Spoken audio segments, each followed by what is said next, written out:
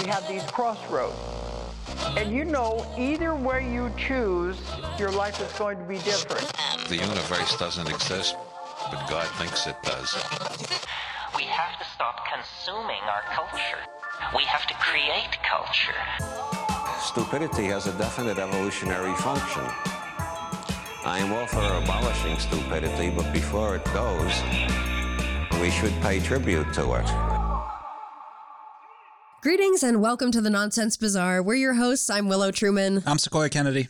And oh boy. Oh boy. We got a good old conspiracy episode today. Excellent. Like, I love returning to these. You know, we got Project Mannequin, Monarch. I mean, we did the old Prison Planet last week. You know? So we're staying within that realm. I think we're staying in this realm kind of next week, too. Yeah. Yeah. I kind of like it here. We do blocks. Right. It's like a unit in high school, you know? Yeah. So, if you think you've ever been unlucky in the romance department. Yes. Yes. I want you to meet a woman named Susan Reed. Is she single? Well, she's dead, so I guess. Okay. While living in Spain and taking a Spanish class, Susan became involved with a fellow classmate named Brian, who, unbeknownst to her, was actually hosting a reptilian entity. Nay, multiple entities. Well, what the fuck was Brian's problem? I don't know. Why did he want Susan so badly? Why did he want to bother her? Never trust a Brian. Oh, no. Apparently, she had taken a course called Awakening Your Light Body, which made her aura shine like a diamond. Oh. Attracting all of these reptilian parasites because she's so awakened, so enlightened. They're just, you know, they can sniff her out. Her aura is radiant. Yes. Yeah. So, being an evil reptilian host and having his sights set on Susan, Brian assigned 2 interdimensional reptilians to spy on her because you see, Brian's, you know, he's trapped in a human form. He's just a host for a reptilian, but he can't, his capabilities only go so far. He needs some backup. So he assigns 2 backups to help spy on Susan and report all of her activities back to him. One of these interdimensional reptilians, calling itself Edish, decided to break free from Brian's control and start revealing aspects of the reptilian agenda to Susan. Wow. Such as how wheat products are clogging our arteries. Okay. But much to her dismay, this rogue reptilian actually didn't have her best interests in mind.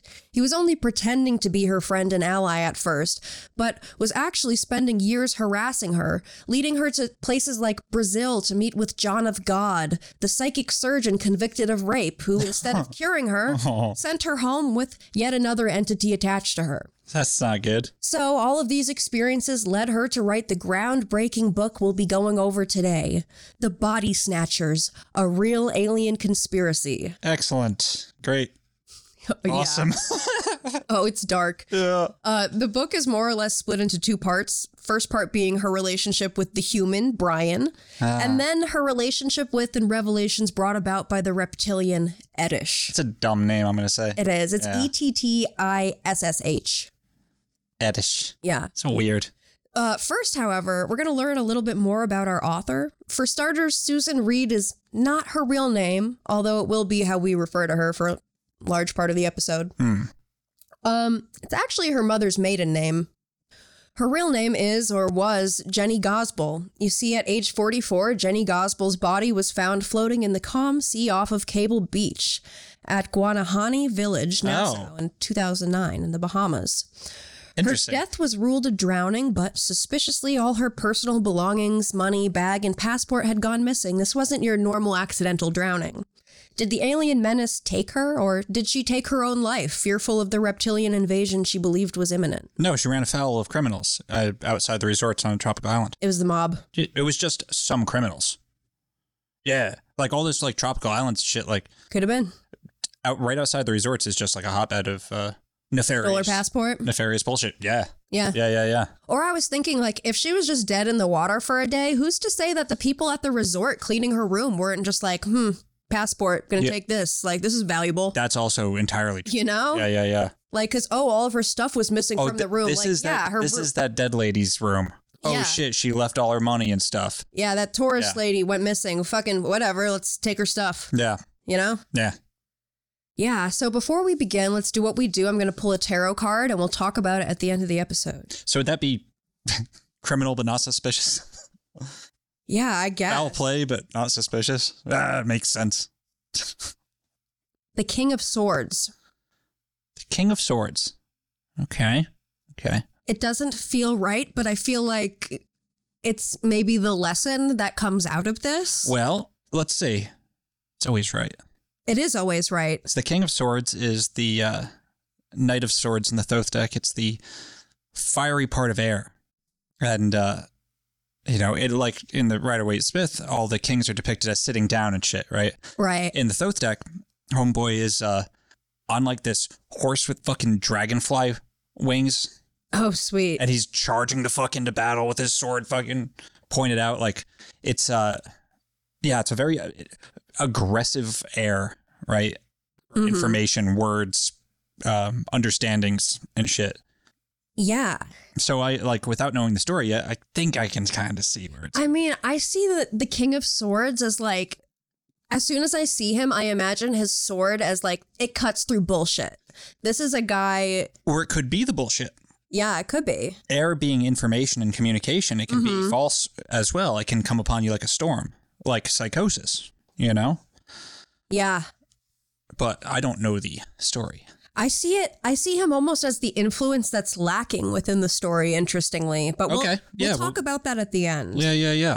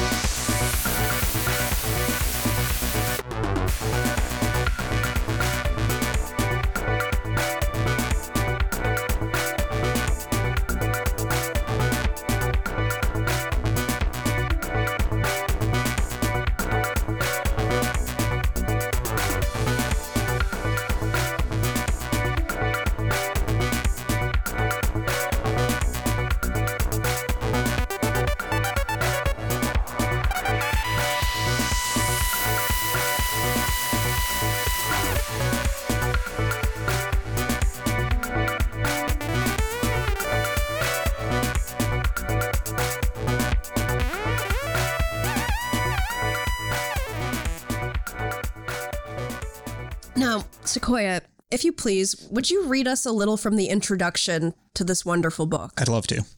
This is a book about an alien race and how they are taking over the planet. This alien race is known as the Reptilians. Actually, they are called the Draconians.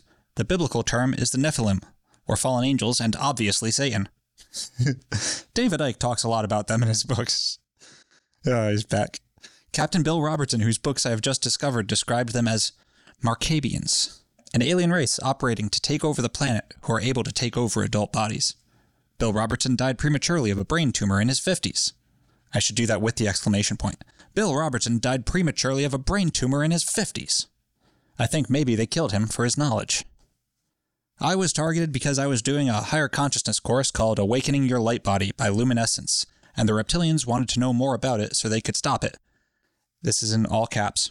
I am very concerned for this organization's safety. Yeah, okay. So, a little bit more about our author, Susan Reed. She's got a Bachelor of Science in Nutrition. She's worked for 18 years as a nutritionist and hospital dietitian for this hospital and that in different countries. Okay. She's worked in nutritional research for a number of years, but then she became interested in higher consciousness. She took this Awakening Your Light Body course. How old was she when this happened? Probably like, I don't know, in her 30s? Okay. This course that she took, I found it online as well as some of like the PDFs for the material that's taught in it. The people behind it. Yeah. Holy fuck. Yeah. That's, I'm going to tease that right now because that's going to be our bonus episode for this week. Oh, We're going to excellent. dig into the Oren and Dobbin's Awakening Your Light Body course. It's these two people, a woman named Sanaya and a man named Dwayne, and they both channel entities, and these entities have come through to give us all of this information, and the information is batshit. Batshit? Yeah. Like particularly batshit? Because we've heard that story before. Yeah, it's pretty batshit. Fuck yeah. That, of course, you can get on our Patreon, patreon.com/nonsensebazaar. Think about this course, right? Of course you have to be a little bit loose and kooky to even take such a course to begin with. A little loose and kooky. Yeah. Yeah. Yeah. Like, you're not just, if you've never been interested in anything new agey before, you're not signing up for Awakening Your Light Body. So clearly there was some prior interest, some like tiptoeing into this type of stuff before she was exposed to this, and then the floodgates opened. Loose and kooky is a good way to be, though. It is. It's not a bad way to be. Like, it's how I try to live my life at my best. This course lasts for like, I think 8 months. It's highly intensive. So, and it requires you to like do meditations every day, do journaling, and it completely changes your worldview too. It gives you like new vocabulary to think about everything with. So it's brainwashing. Right. Yeah. So I have no doubt that someone who was, minimally loose and kooky, like a fun loose and kooky before, willing to accept, could easily be transformed into a black hole of nonsense under the influence of Oren and Dobbin's light body course. Fuck yeah, of course. Yeah. Yeah. Absolutely. Sequoia, please continue from the introduction to the Bodysnatchers. Right. I had become involved with a reptilian who had taken over a human spirit and body, who I will call Brian. He had been body snatched.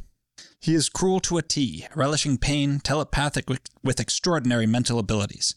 I have seen him as a reptilian, although at the time I didn't know that is what he was. I am absolutely convinced and have lots of evidence. Yes, the reptilians are here, and I am sorry to say doing rather well. The way she writes. This is so fucking funny. It's like, it's a copy for a fucking daytime TV infomercial. Yeah. Like one of those 45-minute jobs, Right. Yeah. A term I was told for the draconian organization is the suppressive force. They are also called the Illuminati, or the global elite. This is the reptilians. They are a secret organization taking control of the planet without us knowing about it. They place themselves in positions of power. They are also found in all walks of life. There is a ground force covering all geographical areas. His area used to be Marbella, Spain. He called it his turf. Yeah, so let's talk about Brian a bit. You're just some fucking insurance salesman. Enough money to go to Spain, calls it his fucking turf piece of shit. So how did their love affair begin? Well, in 2002, at a government-run language school in Spain, while Susan was doing freelance work at doctor's clinics in Marbella, that's where she met Brian. They were taking the same Spanish class. Okay. She writes, at the school, he was able to attract women to him very easily and was very friendly with a lot of women there. Brian with a class of women was like a fox in a chicken coop. He'd work his way through the lot. This surprised me because he was not good looking, not wealthy, and he was black. Like, okay, Susan. Whoa. Back it up there, Susan. Jesus. And he was black, so there was the race difference. Those Spanish women, they fucking... Yeah, so it's 2002. It's 2002. Wow, Susan. Who are you? Oh, do you want to see a picture of her? Yeah, absolutely. Okay, get ready. Brace yourself. It's scary. Whoa. She looks like a fucking reptilian. Dude, yeah. She looks like she's possessed. Oh, she is a goblin girl. Holy shit. What the fuck? Yeah. Okay. And he was black, so there was the race difference. And yet he had women eating out of his hands. I later discovered that he uses seduction techniques involving mental hypnosis. It worked on me and I fell for him even after initially finding him unattractive. We had sex for the first time the day before I returned to England to work. This was during the day at my request. Although I was attracted to him, I felt worried about staying the night. Yeah. So after they have sex for the first time, Susan becomes very suspicious. It was almost like he had done this before. With other women. Had sex? Yeah. Whoa. He was too good at it. And his personality in the bedroom was entirely different from the man she knew at language school. It was like he became a beast. She writes, it was as though he had done this a million times before and I was just on his conveyor belt. He had done this many times before because he was getting genetic samples from every woman he met. Like, whoa. What the Now we're making a huge leap in logic. No, he's just some fucking insurance salesman. Fuck the... I used to... Yeah. Susan had to go back and spend 4 weeks working in the UK, but she maintained contact with Brian through email during this time. And right. Upon returning to Spain, they attended a barbecue at Brian's place where he was notably friendly and flirtatious with a female neighbor. Oh, shit. But despite his interest in the neighbor, Brian persuaded Susan to spend the night with him, going above and beyond to make her comfortable by purchasing brand new toiletries and clothes and towels. Suspicious. The night passed without incident, but Susan was caught off guard when Brian's attitude shifted drastically during their next encounter at Spanish school. Apparently, he had collected his desired sample. Thus, his previously charming demeanor had evaporated, replaced by a sullen, unpleasant attitude, particularly towards Susan. Yeah. A little pump and dump, if you will. Yeah. Brian ceased all contact with her, losing interest, but Susan wasn't done with him. She started to crave him. This clearly meant that he was using mental hypnosis on her. Clearly. She wasn't even attracted to him at first, but then he worked his way in, and now she's craving him even though he's ignoring her, and what the fuck? He's obviously He has to be an alien Illuminati. Yeah. Susan, honey, he's a player. He's a fuckboy. He's a fuckboy. That's all this is. Yeah. Or is it? Dun, dun, dun. Apparently Brian, or at least an astral form of Brian projecting itself into her bedroom, had told Susan some information about himself, like that he'd been abducted a few times as a teenager, but his body had officially been hijacked by reptilians when he was 20 years old. Also, I'd like to read a short description of Brian, if I may, just so we have a better idea. Of course. Okay. He lives a facade. There's no conspiracy or political books in his house, yet he knows so much about those topics. His persona is a jovial cockney, a term for Londoner. He has a hidden strength and wisdom that did not fit his persona, and extraordinary mental abilities like the ability to memorize long phone numbers with ease. He could also use the computer really well, although he didn't need the computer for his day job. Susan, who the fuck are you? Yeah. What the fuck? I could use the computer really well in 2002. What are you talking? Are you a time traveler? Are you from the 1950s? She might be. What the fuck is this? Yeah. So apparently being freaked out by computers and interracial relationships. What the fuck is why this? can this black man use a computer? Like, is that it? Is she just fucking racist? She might just be a fucking racist. I mean, she is. I think she's just fucking racist. Like, God. She just can't get over her own attraction to this man. So clearly there's like some, you know. That's he gave so her the funny. best dick of her life, and now she's like, she's been dickmatized. She's enigmatized. So yeah, Astral Brian is showing up to her bedroom. So she's dreaming about him. Yeah, telling her about his abduction experiences. This is how Astral Brian, described it to her. I've been to their spaceship in person. They hauled me up, dude. They hauled me up in some sort of beam. He's a jovial cockney. I don't know how to do that. Oh, I've been to their spaceship in person. No, that's a cockney. That's not London. That's not. I'm not gonna. That's.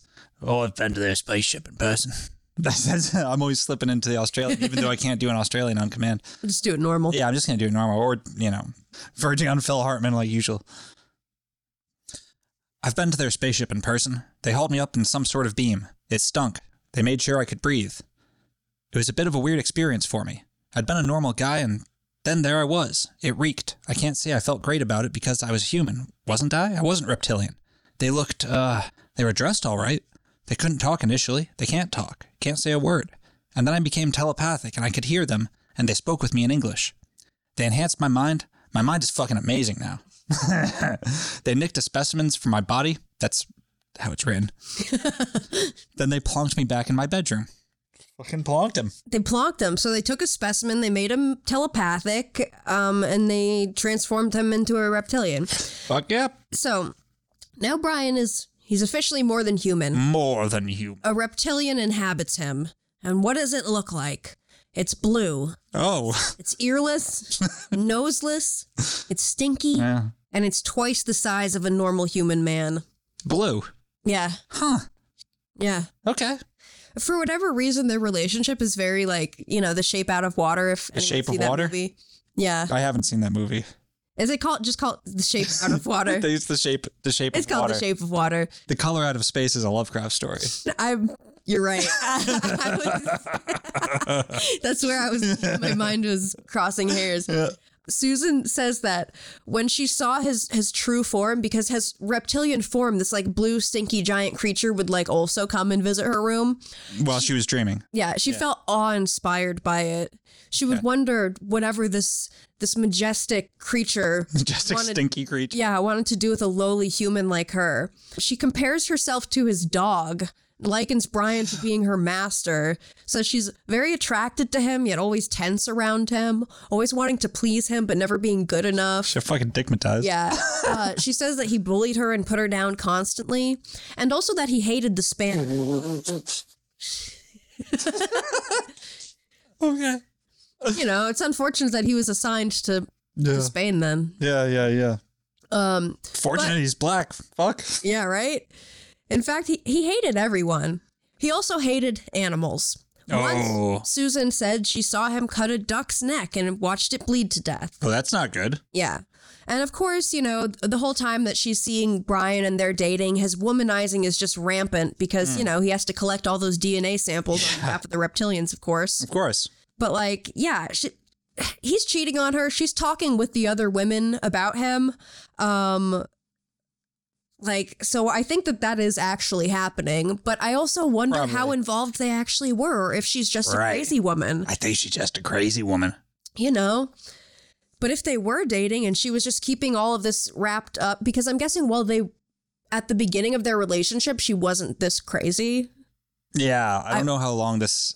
When this kicked in. Yeah. Right, because, she might be reframing. The past. Yeah. Yeah.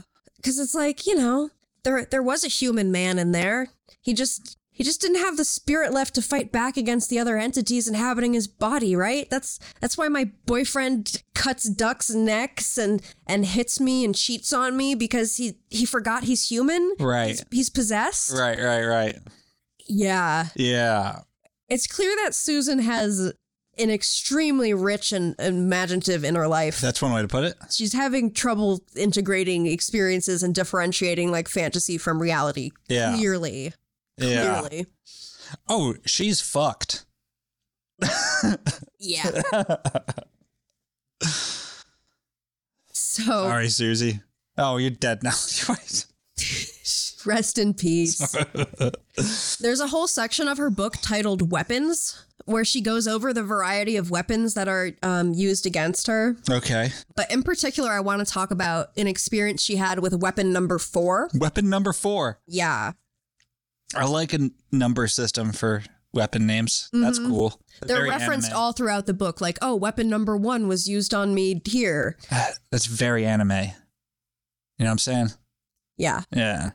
So one evening, while back home in England, Brian's reptilian form entered her living room and started to try and attack her with weapon number 4. Shit. So, what is weapon number 4? Let's read the description. How do you feel in the afternoons? Tense, dull, depressed? Tense, dull, depressed, and you may be a victim of this weapon. None of these non-lethal weapons are obvious, but their effects debilitate you, so you are suppressed and your work output is reduced. There is a timer involved, and you will receive this weapon between the hours of 12 noon and 10 p.m. approximately, with a peak at 3 o'clock p.m. approximately. And for you to receive this, you have to have an implant that is like a helmet over your head, an alien attachment that is not visible, which may be possible to remove. Water clears the effects, at least 20 minutes in a hot tub with strong jets. Yeah, so weapon number 4 is, it has a non-lethal permanent effect. It causes general debilitation, including depression, mind suppression, tension, and dullness. Afternoons are the worst. Yeah. Yeah.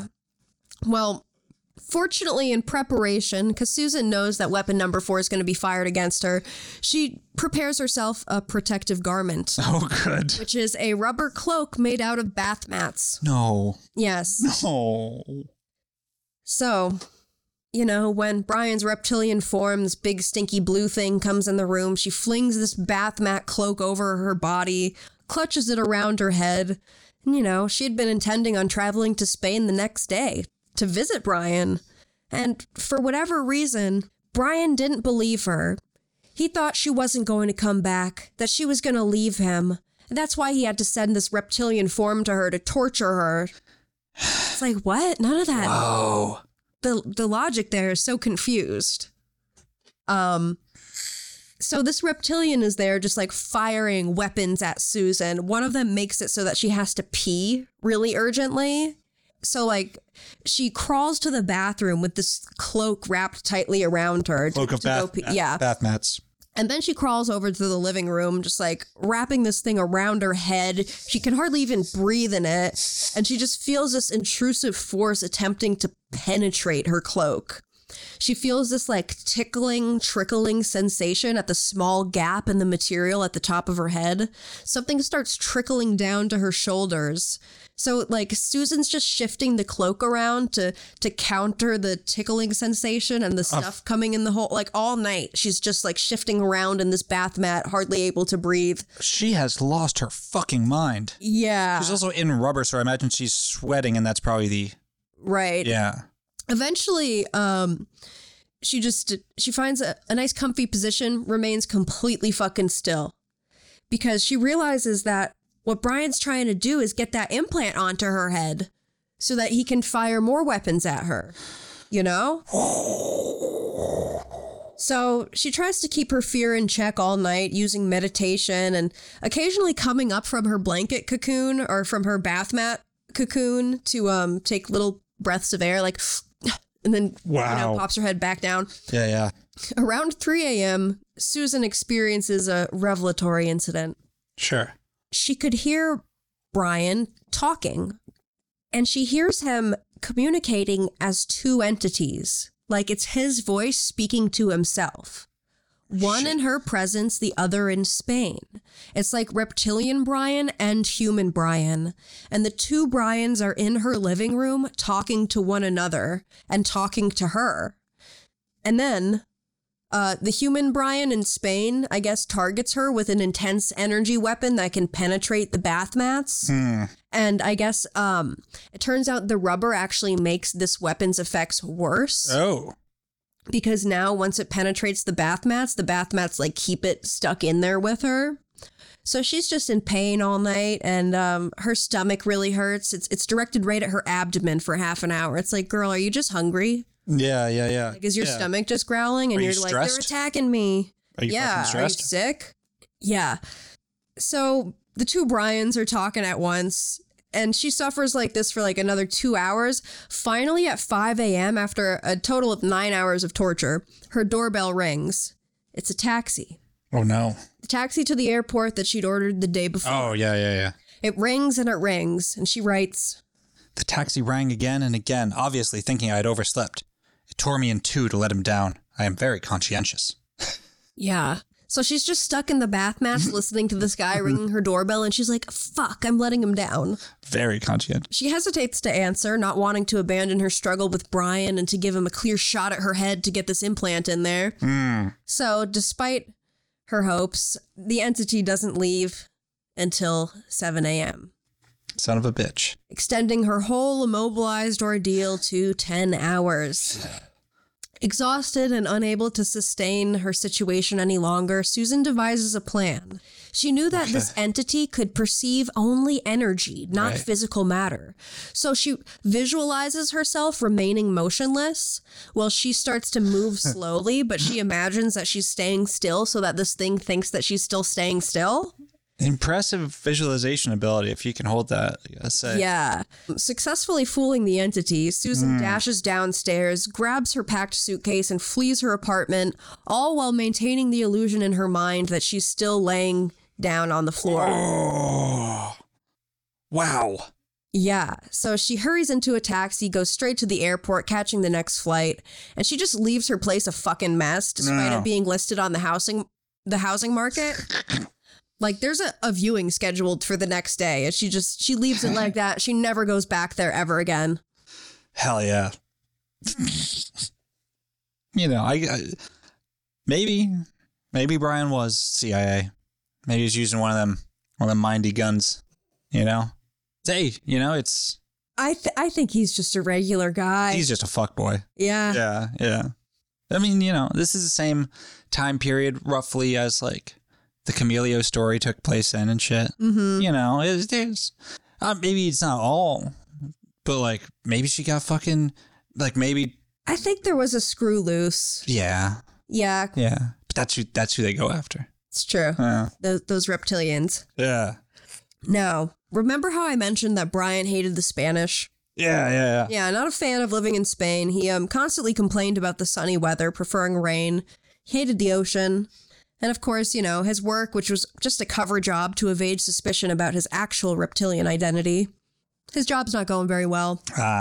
Brian would often speak fondly of Germany, expressing a wish to be there instead. It's the opposite of Spain, for sure. Yeah. So Susan became the catalyst for his transfer there, This resulted from a task that Brian manipulated her into, writing a newspaper article about him for the local press. What about? God, I fucking wish I knew. He promised to leave her alone. This guy's black. Yes. What the fuck? Germany, you need this man. Yeah, what? He promised fucks real good. Yes. He'll collect so many samples. Oh.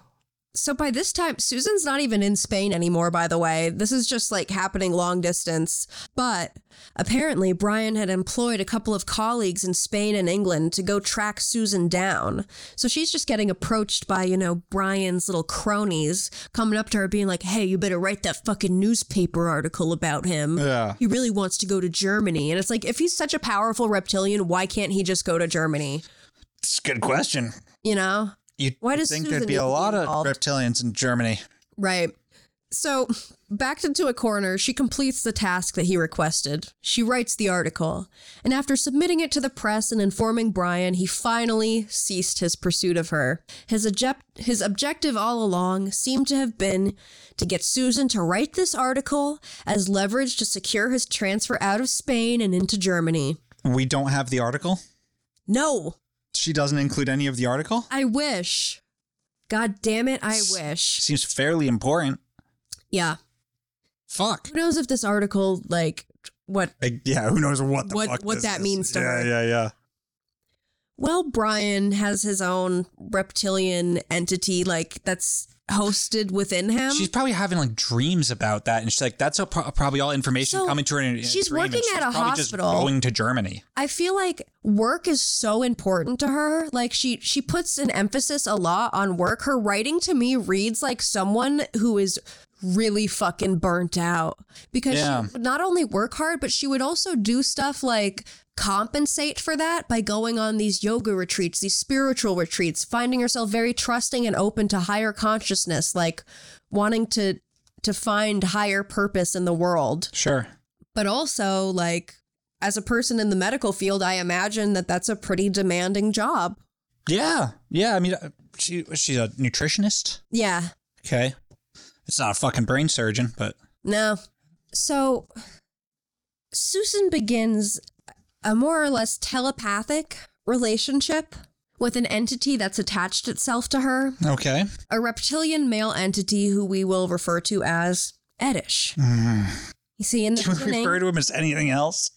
Just Edish. Fuck. Eddie. In the beginning, Susan believed Edish was her ally, helping her against Brian.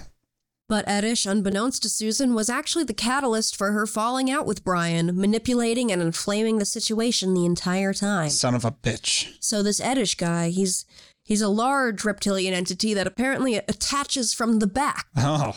Like a little parasite. Just sucks onto your back. He's a former soldier of the reptilian army. Yes. And Edish fucking hates humans and loves winning. Nobody loves winning more than this guy. This guy's a real winner. Fucking loves winning. Yeah.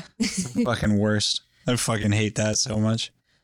In the past, Edish had been a physical reptilian in China. I love losing and making the winner fucking hate themselves. Yeah. You know what I mean? Just really ruining their well-earned victory. Yeah. He's a winner, baby. So even though Edish is now a reptilian parasite, astral thing, entity, he was a physical reptilian in China Okay. 3,000 years ago. Oh. He was working in the reptilian...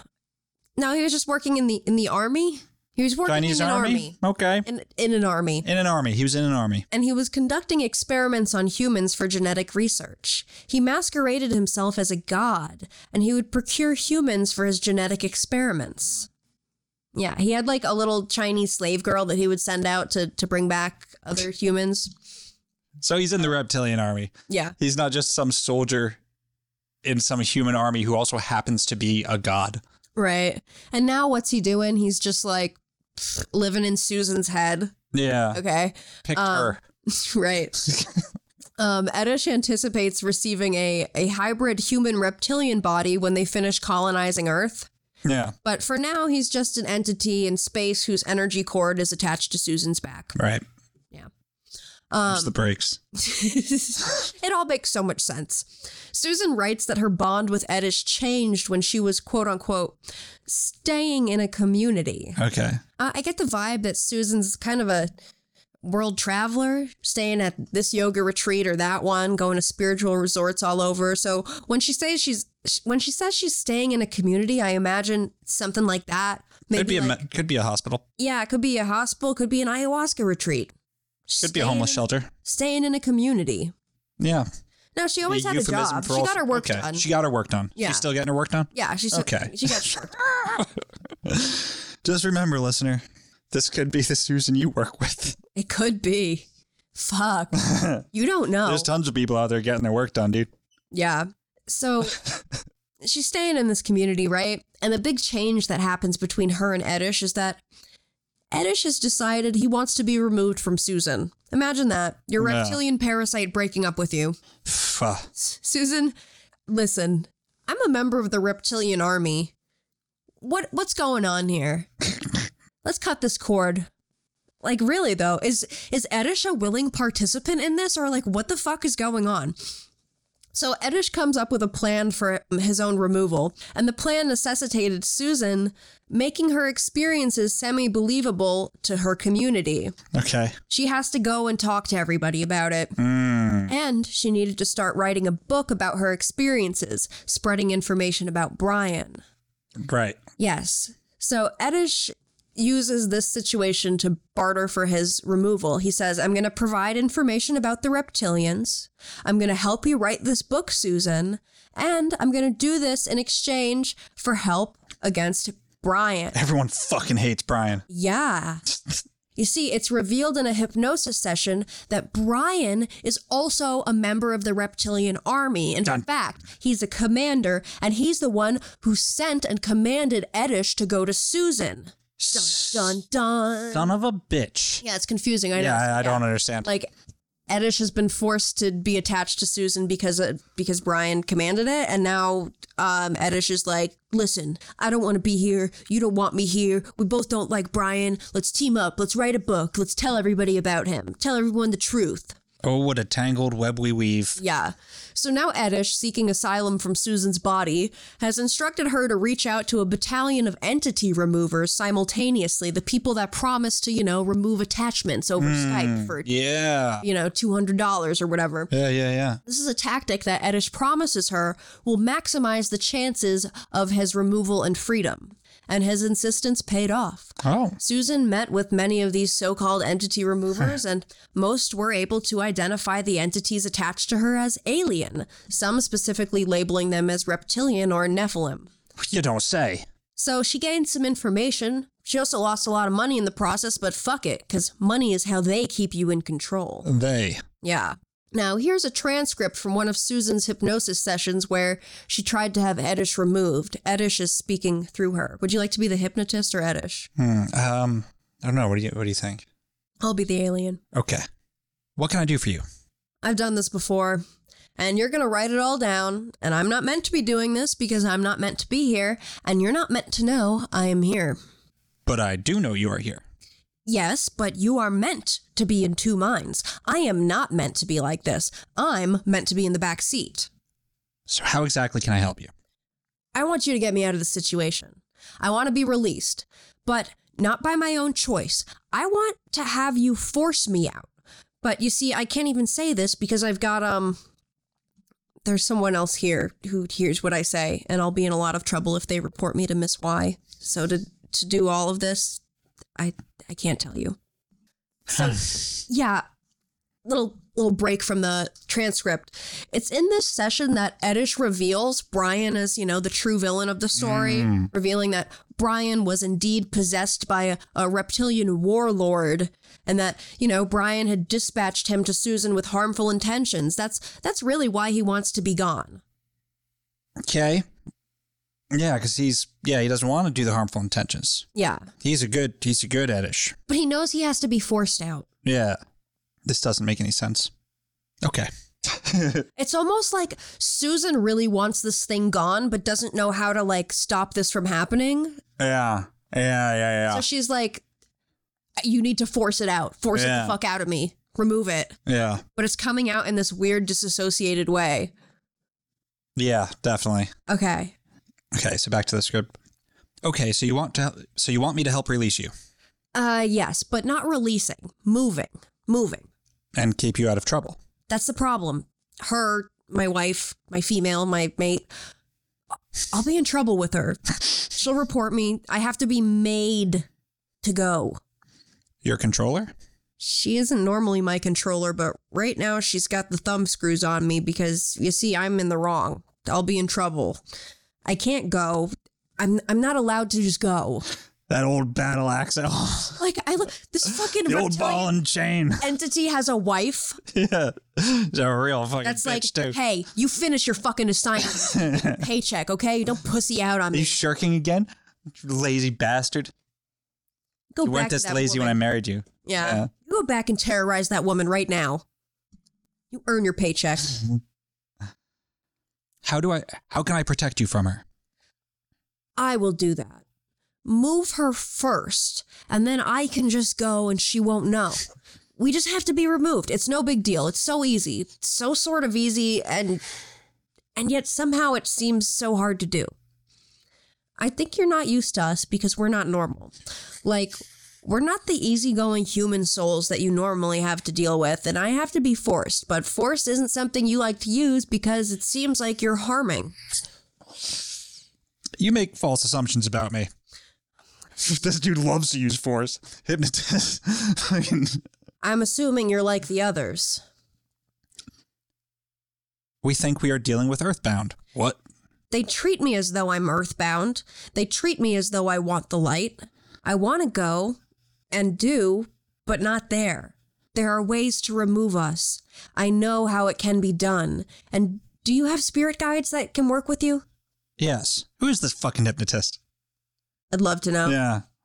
Have they got some physical presence here in the room? Because I'm here in the room, and if they're here in the room, they can try and move me, but I will have to resist a bit because, like I said, she's watching me.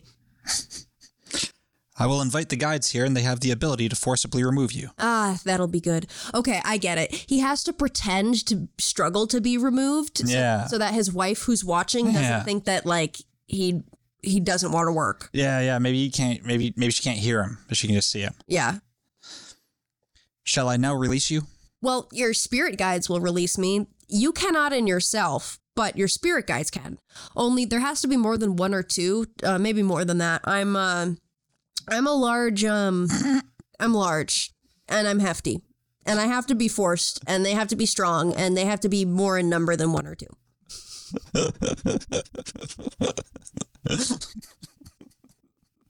Okay. I'm inviting the guides here who know how to do large entities. Oh, no. Okay. No, okay. I just saw what the next line says. I'm inviting the guides here who know how to do large entities. I'm inviting them to take no action against you that will harm you. Ah, no, I must be harmed. I'm a battle man. Battle man, you see. Harm is no harm at all to me. I have to resist a bit, and otherwise, if they do not try and harm me, they can't get rid of me. I am a battle man, you see? Harm is no harm at all. Like, okay. So the session continues on, but basically it's unsuccessful. The entities are not removed, not the battle man or his wife. Yeah. Later on, some other medium manages to remove them temporarily, but they have to use 6 huge spirit guides. Biggins. He's large and hefty. Yeah. And also an angel named Shirl. Sure. Yeah, but Shirl apparently turns out to be a jerk and a liar, and thus Edish remains with Susan. Doesn't work. Yeah. I'm a battle man. We don't have time to get into Shirl. Yeah. God. I don't care about Cheryl. Now, Edish. I'm done with Cheryl. Fuck him. Fuck him. Edish is not a shy creature. Right. As soon as like he's in with these hypnotists and channelers, he's just blabbing about his reptilian identity, just sharing everything, talking about his wife, all the gossip, like Running his contempt fucking for mouth. Brian. Yeah. Blabbing all over the place. Also talking about, his spite over being trapped as an attachment, Yeah. and how that spite was overpowering his duty to keep the reptilian agenda a secret. Like, he doesn't care anymore. Yeah. Check the fuck out. Yeah. One of the things Edish teaches Susan about is the implant agenda. Spoke a little bit about the implants earlier. Yeah. Quote, the reptilians plan to have us all implanted with a small device. We'll agree to this because it will seem better than not having one. In order for us to agree, they are currently replacing cash with a card. She's from like 40 fucking years ago. Yeah, she's really paranoid about credit cards. It's crazy. This is 2002. The fuck? The whole world is to be implanted.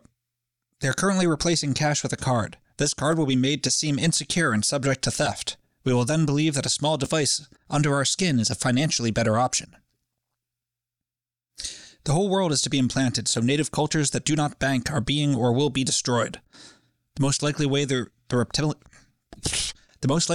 reptilians believe they will implant this device is via an identity card, and this will then be made to seem inconvenient. We will get lost and replacement will be difficult. We will agree to an identity implant as a solution to the problem of lost identity cards.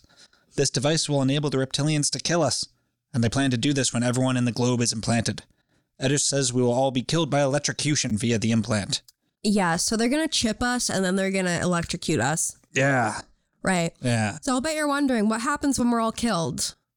Yeah. They're going to wait a respectable 10 years, let the dust settle, wait for all the bodies to rot, it's like how you can't make a joke too soon. They're going to wait 10 years first. Well, things got to decay. Yeah, then they're going to colonize New Earth with a new species, a hybrid of humans and reptilians. Okay. Now here's a question and answer session between, I guess this is just Susan and Edish talking. Yeah. How to avoid the implant? Get yourself out of society. Don't pay your dues. No bank account. That's basically the main way of doing it. We'll try and kill the rest. It'll be hard for us initially being new to the place. Don't pay your taxes. Yep. What will you look like? Hybrid of us and a human. More human, and you'll be a greener shade with a few bits and pieces attached. Now, we would appear green, dull green. Not We're not blue? going to look pretty. We'll have all the senses. We won't have any scales. A bit pointless. Bit of hair, not a full beard. Height, about 6'8". We've got it all planned out. We know exactly what we're going to look like. Shut up. Yeah. I'm going to look great. Fuck you. Yeah. Did you experiment on humans before? Yes, a millennium ago. Millions of years ago or more. We used to come down. William's take 1,000, humans. dog. Yeah. We used to abduct them and then dissect them and a few other things. What did these abductees look like? Fuller features, cavemen, fur all over the place, stocky build, muscle bound like hell, short. The way this guy talks. So funny. Yeah. So, in addition to the implant agenda, there's also the wheat agenda. The fucking wheat agenda. Yeah. Another question and answer session. What will you be eating when you come down? Rice, girl. No wheat. We don't want atherosclerosis. That's what it does to you. Scientists have discovered this and we hush them up. Yes, we've killed a few scientists because of this wheat thing. We promote wheat to debilitate you. Hardening of the arteries. It's the endosperm. Wheat germ is no good for you. That's what it is. Bran, no problem. Rice is the best thing you could eat. Why?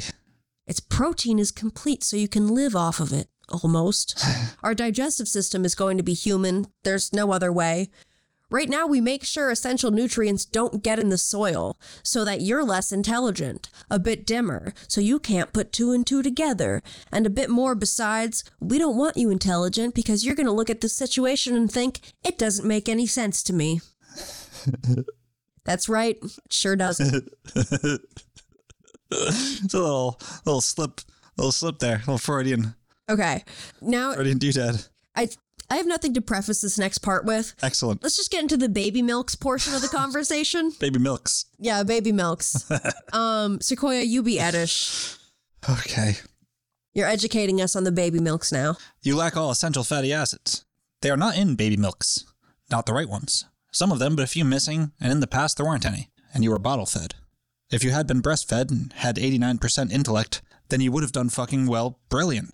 You would have been in the tops in nutrition, but you are not clever enough to get there now. So we mucked it up for you. The scientists don't know about the baby milks because we never finance. Baby milks? We don't add them, do we? That's deliberate. We don't let the scientists find out. We suppress it. We are the baby milks. We are in all of the baby milks. Like, what the fuck are you saying? E.g., Nestle, Cow, and Gate. Any baby milk company, and we're there. And we're any baby milk company, we're them. We've killed a baby milk scientist. You'd know him. He's quite well known. Heart attack. I'm sure I wouldn't. Encircling stuff. He was convinced we were wrong and tried to tell other people. Yeah. So they're killing the evil baby milks and wheat scientists. The baby milks. And formula. Yeah. Yeah. For a species that hates humans, we are the baby milk. We are the baby. We are in all the baby milks.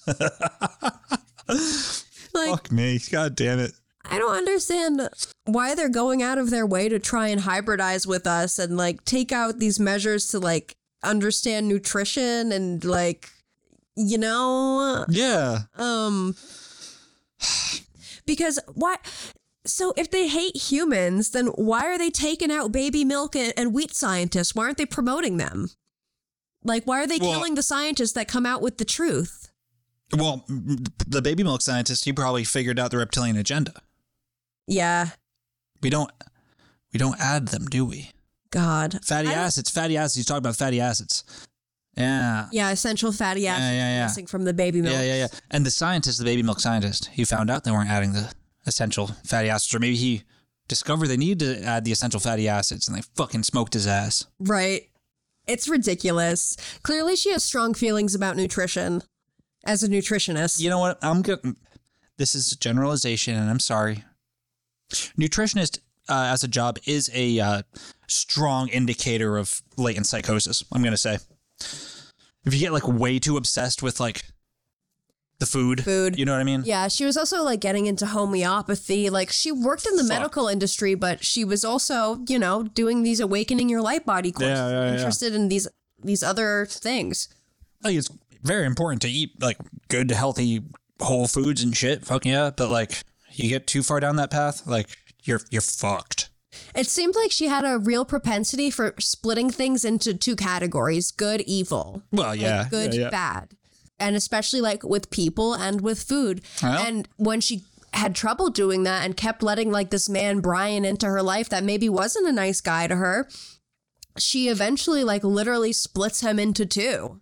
Like he is two people, the good human Brian who would never do this to me and the evil reptilian Brian who wants to hurt me. Yeah. Like she cannot fathom that these people would act like this. It must be because of reptilian influence. It must be because of these attachments, like all of this stuff going on in this other world, because she does believe there are other worlds. There is an unseen world happening. Sure.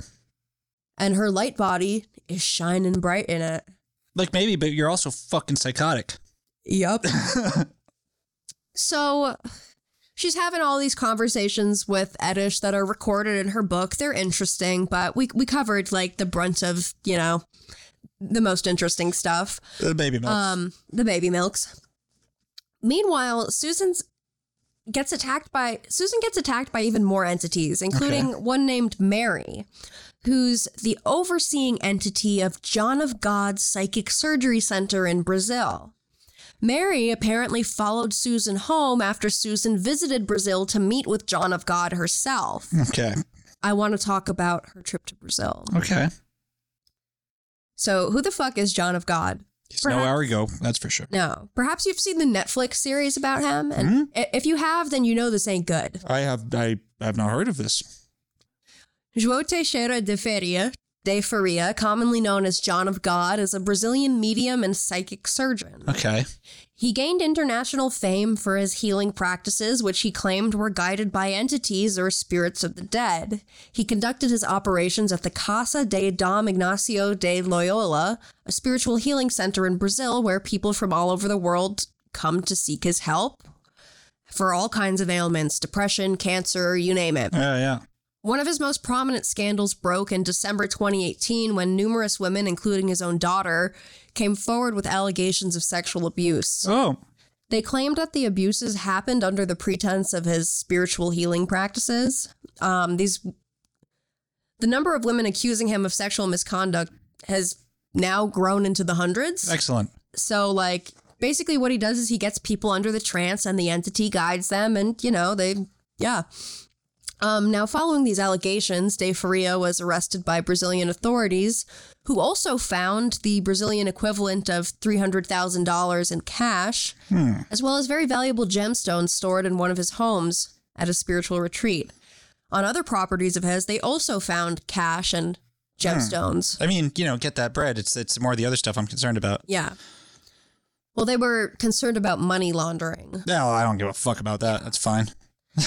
In 2019, he was sentenced to 19 years and 4 months for the rapes of 4 different women. See, that's the part I care about. Yes. Yeah. A sentence that he's currently serving in prison while further charges are pending. Now, what does Susan write about him? I remember when I first heard of John of God at the lecture in California, I was impressed by the video of the psychic surgery with John of God using a knife in someone's eye without anesthetic. There were tours advertised on the internet, so I attended a lecture whilst in California. They encourage everyone throughout the world to go there and promise healing of all and every condition. My healing need was the complete disconnection of the reptilian entity. I was encouraged again and again to go, but the financial cost of it was off-putting. The tours that they recommended for first-timers were $1,300, and then there was the flight on top costing £600. I work as a healthcare worker in hospitals where the wages are not high. Finally, I saved up enough money and went on his 2-week tour with great hope. There were about 20 people on my tour with a wide range of illnesses or just life problems. As I said, everyone is encouraged to go with any condition. Some of my group was in financial hardship, and it upset me the lengths that they had to go to get the money. One man was a DJ and had to sell all his musical equipment to go. Another man was unemployed due to his illness and had to borrow the money. Several visits were also recommended, which runs into thousands of pounds. Yeah, see, fucking Arigo didn't charge shit. He was just sticking that knife in eyes gratis, Still don't trust him.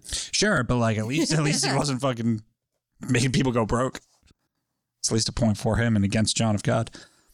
The second day we were taken to see the entity. We queued up in a very long line. I felt sick with nerves as I approached John of God. I was surprised in my feelings as I would have expected to feel good seeing a healer. Something about the entity scared me.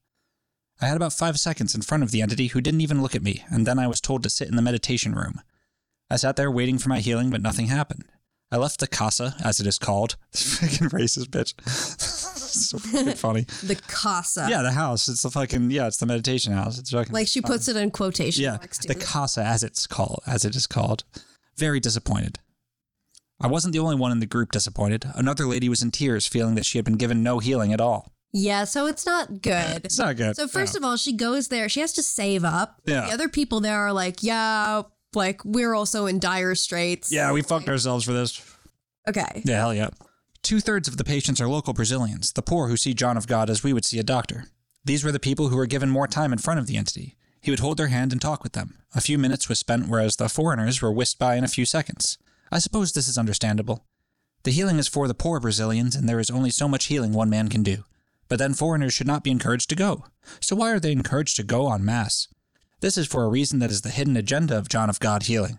Their agenda is not just healing, it is increasing world belief in spirits. No, it's getting your money. It's getting your fucking money. It's getting your fucking money. It's getting your fucking money. The foreigner's money. Yeah. Since I wasn't healed and I was crying uncontrollably in the meditation room, I was told to sit in the room next to the entity where intense healing and psychic surgery took place. Yeah, they literally were like, okay, since you're freaking out, Yeah. why don't you sit in the room next to where the entity is working and see if you can soak up some of the energy, okay? Yeah. I was very pleased to at last be getting healing. But I was given no healing, and instead a pretense of healing was put on just to stop me crying. That is exactly what happened. That's exactly what happened. Therefore, I was made this one I'll give her that. true sentence in the book. Thereafter, I was made to feel very unwelcome. I still had a week of the tour left and had no choice but to stay. The Casa obviously had no methods to deter unwanted people from staying, as I became constantly surrounded by spirits who They appeared did red. have methods. Oh, the Casa obviously had methods to deter unwanted people from staying, as I became constantly surrounded by spirits who appeared red and unpleasant. Yeah. Yeah. So, upon returning home from the casa, Susan was displeased to discover through Archangel Uriel, being channeled by a woman named Jennifer Hoffman, Okay. that indeed, just as Susan had suspected, a spirit had followed her home from Brazil. I later discovered the entity's name was Mary Magdalene. Good God. And that she oversees John of God. She is a big and powerful spirit and had these burly fucking ghosts, dude. Burly spirits. Big spirit. Yeah. Fucking biggins. Not easily removed. Yeah, no. They gotta be forced down. Yeah. She was a big and powerful spirit and had dark motives for attaching to me. She believed I had discovered one of the secrets of the Casa, which is that the herbs are just placebo. In other words, they have no healing power and are used because people expect medicine. Yeah, one of the things they do, or that they did, is they would hand out the same herbal remedy to every single patient. Yeah. Be like, it's about the spirit, the entity will change the herb into whatever you need as it enters you, but everyone gets the same herb. So she's like, oh, I'm being targeted because I figured out that the herb actually isn't anything. Well, you know, if the wafer can become the body of Christ, Yeah. who knows? Right. So Mary Magdalene, because, you know, she knows that Susan has figured out the big secret, Yeah. teams up with Edish to start fucking with Susan, interfering in her relationship with Brian, which was still happening at this point in time. The timeline in the book is pretty confusing because Susan Gotcha. kind of hops around all over the place. Yeah. But, you know, after a year of being tortured by Mary Magdalene, who won't seem to go away despite how much money she throws at entity removers, Right. Susan decides to return to Brazil to meet with John of God again. Yeah. Clearly, it still didn't work. Otherwise, she wouldn't have written the book and be writing about it. So, like, what the hell, Susan? Yeah. Yeah. What the hell? I mean, The question I want us to ruminate on before we start wrapping up is, who Susan Reed was really a victim to? The reptilians? Or men like John of God and David Icke, who she corresponded with, that fed into her delusions because it helped bring them money and helped, you know, support their own agenda. If she's putting this fucking schizoid overlay on fucking everything she has, like, it's no wonder a couple of them turned out bad in the end. Yeah. You know? Like, and I mean, like, her death, like, I know what happened. Right. You know what I mean? Like, duh. Yeah. So after Jenny Gospel's body was found, her mother, Susan, the actual Susan Reed, had trouble accepting the explanation given by police. How could her athletic daughter who loved to swim have drowned in a calm sea? Susan believed that tourism chiefs wanted to brush her daughter's death under the rug to protect their image of an idyllic paradise. Yeah. And absolutely. You know, she also thought it was really suspicious how Jenny's passport, bag, money, and personal belongings had all gone missing. There was nothing left in her bag or hotel room to show who she was. Except they knew who she was because they told her fucking mother. Yeah. Like. And Susan knew that her daughter had written a sci-fi book, as she puts it, but she didn't really seem to fully grasp the depth of her daughter's delusions. Yeah. Her mom says, people tried to give me an impression that she was acting a little strangely and blundering along, but she was just taking some time out after writing a sci-fi book and was planning another. She had gone out there for a yoga resort and then was traveling around and planning to go to Florida. After she died, a check came from the sales of her book in the post. It was very sad. Yeah, so her mom's totally, like, in the dark about what's actually going on. Yeah, a lot of people fucking are. Probably. Right. Yeah. In an article from Birmingham Live, we learned that Jenny worked as a dietitian for Birmingham Nutrition and Dietetics Services and treated patients at Moseley Hall Hospital. She had been due to face a disciplinary hearing in front of the Health Professions Council right as she had taken that vacation to the Bahamas. Interesting. Allegations against Jenny included wrongly advising a patient to drink a whole bottle of medicine, not reviewing the feed that she had prescribed to a patient, wrongly concluding that a patient with a superbug had been vomiting due to chemotherapy and they should stop their chemo, and using the work photocopier for personal use, as well as poor record keeping. Well, that doesn't surprise me. Yeah. So she really wasn't getting her work done. She wasn't getting her work done. She was going fucking nuts. Fucking up at work. Yeah. And it's like, you know, as she's fucking up at work, she's supposed to have this disciplinary hearing. She fucks off to this yoga retreat and ends up dead in the water. Yeah. So Neil Haig, the illustrator who designed the cover of Jenny's novel, which you guys have to look at, my God, the art on this cover, he said, "It's terrible to hear of the death. Jenny had a lot of fears and anxieties and sent an email to me and some other people appealing for help in 2008 because she felt like she was being followed and under some pressure. She felt like she was struggling with things." So I want us to think back. We only mentioned it very briefly. It was just a sentence. Yeah. But Jenny's answer to curing the effects of weapon number 4, the weapon that inflicts depression. Yeah. Water. Sitting in a jacuzzi for 20 minutes. Swimming. Yeah. She wrote about how water, she felt, could remove toxic energy, that it was the one thing that could temporarily make her feel better. So to me, with that in mind, her final resting place in a calm sea, you know, getting rid of her credit card, all of her cards, that's exactly what the reptilians told her to do. You have to get rid of your ID. You have to get rid of your cards. You have to get rid of everything. Yeah. And then she went in the water. She probably took a whole bottle of medicine herself. She actually, that's actually might have been what happened. You know? She might have just fucking downed a bottle of pills and went swimming. Yeah, and decided, I've had enough. Yeah. I want to be at peace now. Who knows what the entities told her in that fucking room. Right? And then meanwhile, you have people like David Icke or whoever, lots of people on the internet that then take her death and use that as an example for, a suspicious death in the Bahamas. It's not. Linked to reptilians. It's not. And they use that as evidence that their own agenda is more real. And it's so fucked up to me. Yeah, it's a tragedy of a woman with mental health who was done fucking dirty by people like that. Yeah. By motherfuckers just like David, but just like the people that are taking that shit and spinning it because they're goddamn ghouls. Mm-hmm. They're the worst of fucking humanity. Right. And I don't necessarily I'm not going to pin the blame on the Awakening Your Light Body course. I can't pin the blame on anything specifically. It's more of just like she's the people, she's a person that's targeted for this shit. Yeah. And these people don't fucking care about driving people crazy. Right. When the term targeted individual is used, but literally. Yeah, they're targeted by the people that can fucking take advantage of that. Mm-hmm. Because that's a mental state that whether it's some fucking fuckboy in Spain, whether it's some fucking bullshit psychic surgeon, whether it's goddamn David whether Icke. it's a lady channeling Archangel Uriel, and taking her money. Yeah. Yeah, that's what happens, man. And because she was a repeat customer, she would write about how she would go to these entity removers and they would only be removed for like a week, and she would have to go back and be like, "I need you to get rid of it again." Yeah, so they would just, she's just a cash cow for them. The placebo fucking effect gave some relief, and then it starts back up again. Mm-hmm. Yeah, and I mean, she's clearly extremely mentally ill, and the unfortunate thing is you start to get into those circles and shit. Eventually, the only people you interact with are people that don't give a fuck about you. Yeah. And that's no good, man. That's no good. Right. And also throughout her writing, she constantly is she puts herself down for her choices that she's made in relationships with men. Sure. Like, I don't know why I kept going back to him after that. I don't know why I choose to involve myself with people that don't make me feel good. Yeah.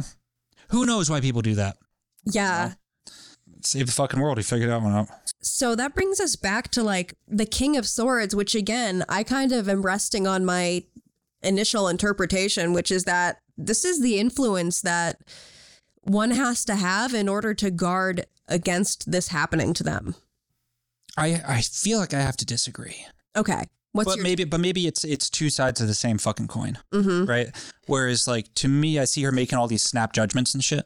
Yeah. And she's rushing to conclusions, rushing to place her own worldview on situations she's encountering. One that's not healthy, and she doesn't have the stability and shit to step back.